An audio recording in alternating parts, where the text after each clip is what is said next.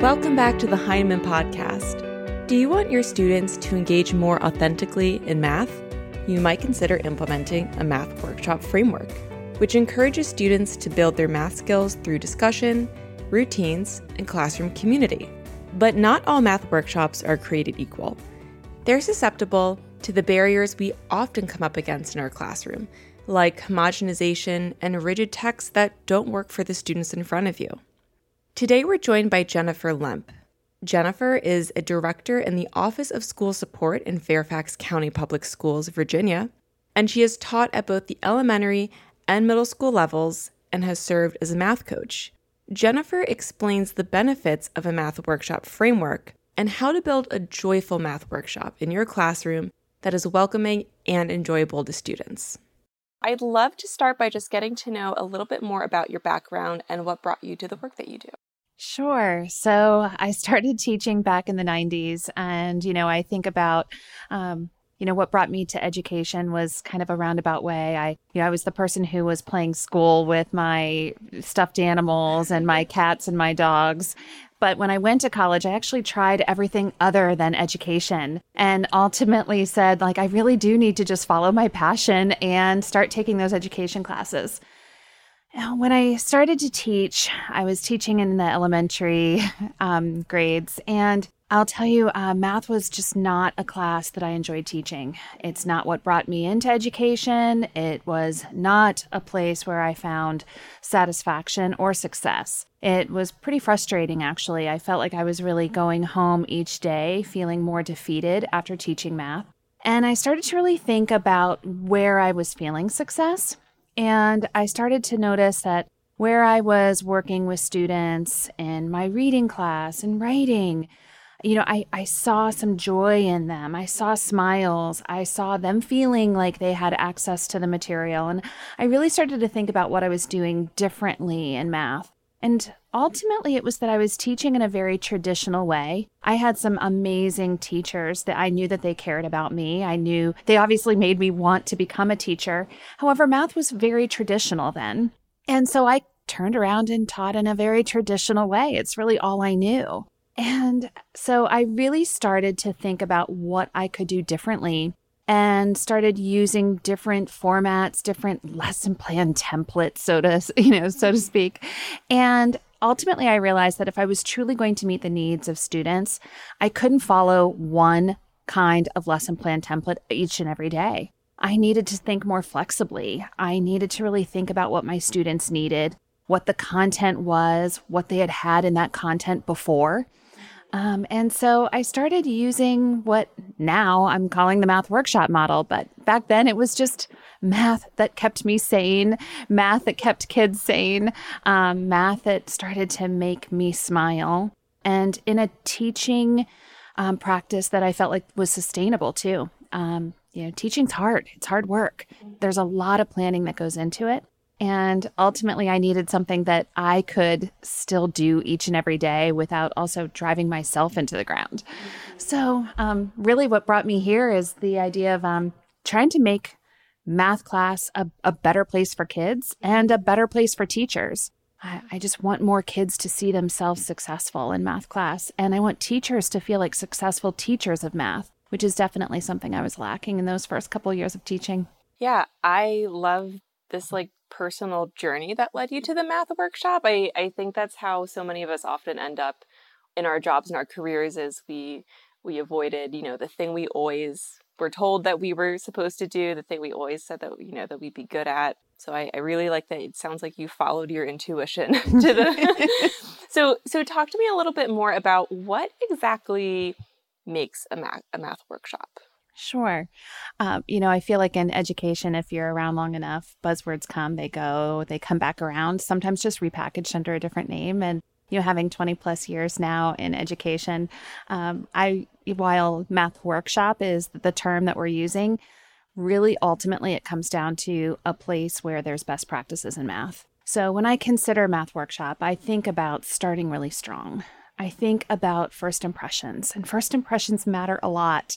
And so every one of our math workshop the structures. There are 3 different structures that I really kind of move in and out of throughout my units. I start with a number sense routine, something that's really engaging, something that is accessible to kids, something that will get them to talk in that first 5 to 10 minutes of class. If we can really get them talking in that first 5 to 10 minutes, I feel like we're going to be able to capture their voice and get them to engage in the rest of the class. And if we start with that first 5 to 10 minutes being some kind of really boring, difficult, impossible feeling problem, we're going to shut a lot of kids down in the first 5 to 10 minutes. Right. Well, hearing you say, we open up talking and sharing, I think back to myself as a student, I wouldn't think, oh, we're about to do math. It would set me up for a much more open conversation. Yes. And I feel like when we capture that in the first 5 to 10 minutes, we hook them. When you get hooked in a book, when the book is really great in the beginning and you don't want to put it down, you can't wait to read the rest. We want to hook them in the first 5 to 10 minutes of our math class. And really from there, it's making some decisions as the teacher autonomy there of, do my kids really need this whole group lesson? Is what I'm going to explore with my students good for everybody? So sometimes I'm going to do a whole group lesson.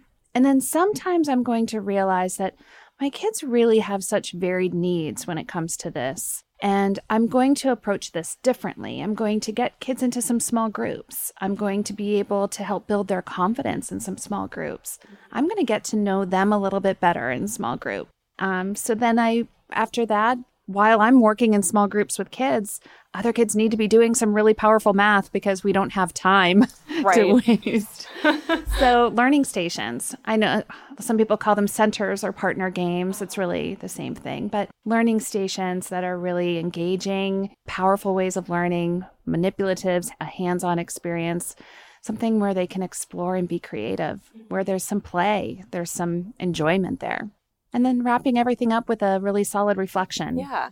So your presentation at, for those listening, we're in Los Angeles right now for this year's NCTM conference, and you have a presentation coming up about building math workshops that are welcoming and accessible to every student, not just a select few. So you touched on a little bit what makes a good math workshop, and I want to back up just a little bit. What makes a math workshop inaccessible and feel unapproachable to students? That's a great question because, when I first started thinking about math workshop, I really thought that it was the math workshop approach itself that would make it accessible, that would bring about joy. And as I work with teachers and we kind of hit some of these different barriers, I feel like sometimes we go into it with the intention of math workshop being that joyful place for students, a place where they can explore and be creative.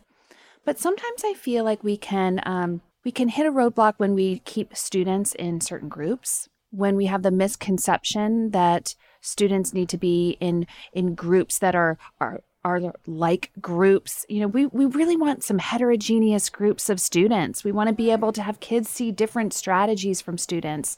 So while there are times that we're going to be focusing on a misconception in a small group, while there are times that we might be focusing on helping to build their skills, there's other opportunities there that can sometimes be missed. I think another time when we might not have as much success with math workshop, it's when we are trying to force a fit with some type of textbook rather than really owning or having the autonomy to make some choices about what our students might need and be able to make that a place of play and exploration, creativity, and kind of pushing that productive struggle as well.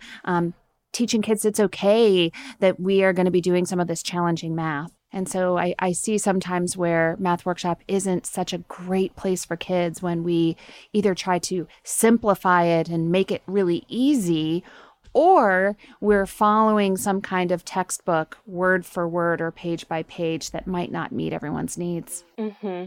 And moving on from that, what are some key ingredients that make a really successful and engaging math workshop? I think one part is that the key is starting strong and ending strong.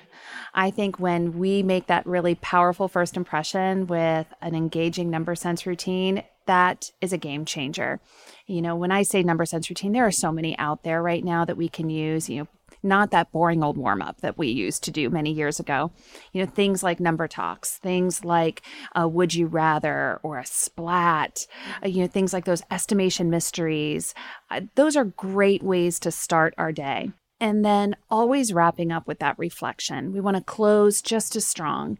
And while reflections aren't necessarily always quite as engaging as those number sense routines, there is a way to vary the product so that we can really learn about what kids, what they know, what they're thinking about, the connections that they're making, and then use that reflection time to also help make some instructional decisions for the next day. So I think starting strong and ending strong is key. And I would also say another key ingredient is to go slow to go fast. If you are a traditional teacher, don't try to take on everything and have 1,000,000 stations and think that this is going to go perfectly. Go slow, take on a little piece, try out some number sense routines. Try a learning station, pull one group and see how that feels. Don't take everything on day one, because when it doesn't feel right, we might go back to some of those traditional ways of instruction rather than just taking our time to get it right. Mm-hmm. I love that. Go slow to go fast. So for anyone listening who won't have the chance to hear your presentation, you also have a book out aptly titled Math Workshop. So for educators who are really interested in bolstering their math workshops, what would they find in this book? So I try really hard to have this book be a little bit of inside of my brain, but also just speaking to teachers. It's almost like the instructional coach that's side by side with you as you're trying this out. In the book, you'll see each of the 3 structures and how to walk through that step by step, as well as how to launch Math Workshop. So a first 20 days to really get all of those routines and procedures down pat. That's in chapter 2. And then biting off a little bit more in terms of the components of Math Workshop, you can kind of peel back the onion of what is a learning station, what makes for a quality learning station, what are some different opportunities for reflection, what could those look like, as well as what do we do in a focus lesson that's whole group versus maybe in small group. If you enjoyed today's conversation, you can learn more about Jennifer and her work at blog.heinemann.com. Her book, Math Workshop, can be found at heinemann.com. The Heinemann Podcast is a production of Heinemann Publishing. It is produced and edited by Steph George. Sound mixing by Steph George. Our creative producer is Lauren Audette. And our executive producer is me, Brett Whitmarsh. To learn more about the Heinemann Podcast, visit blog.heinemann.com. Thanks for listening. Copyright Heinemann Publishing.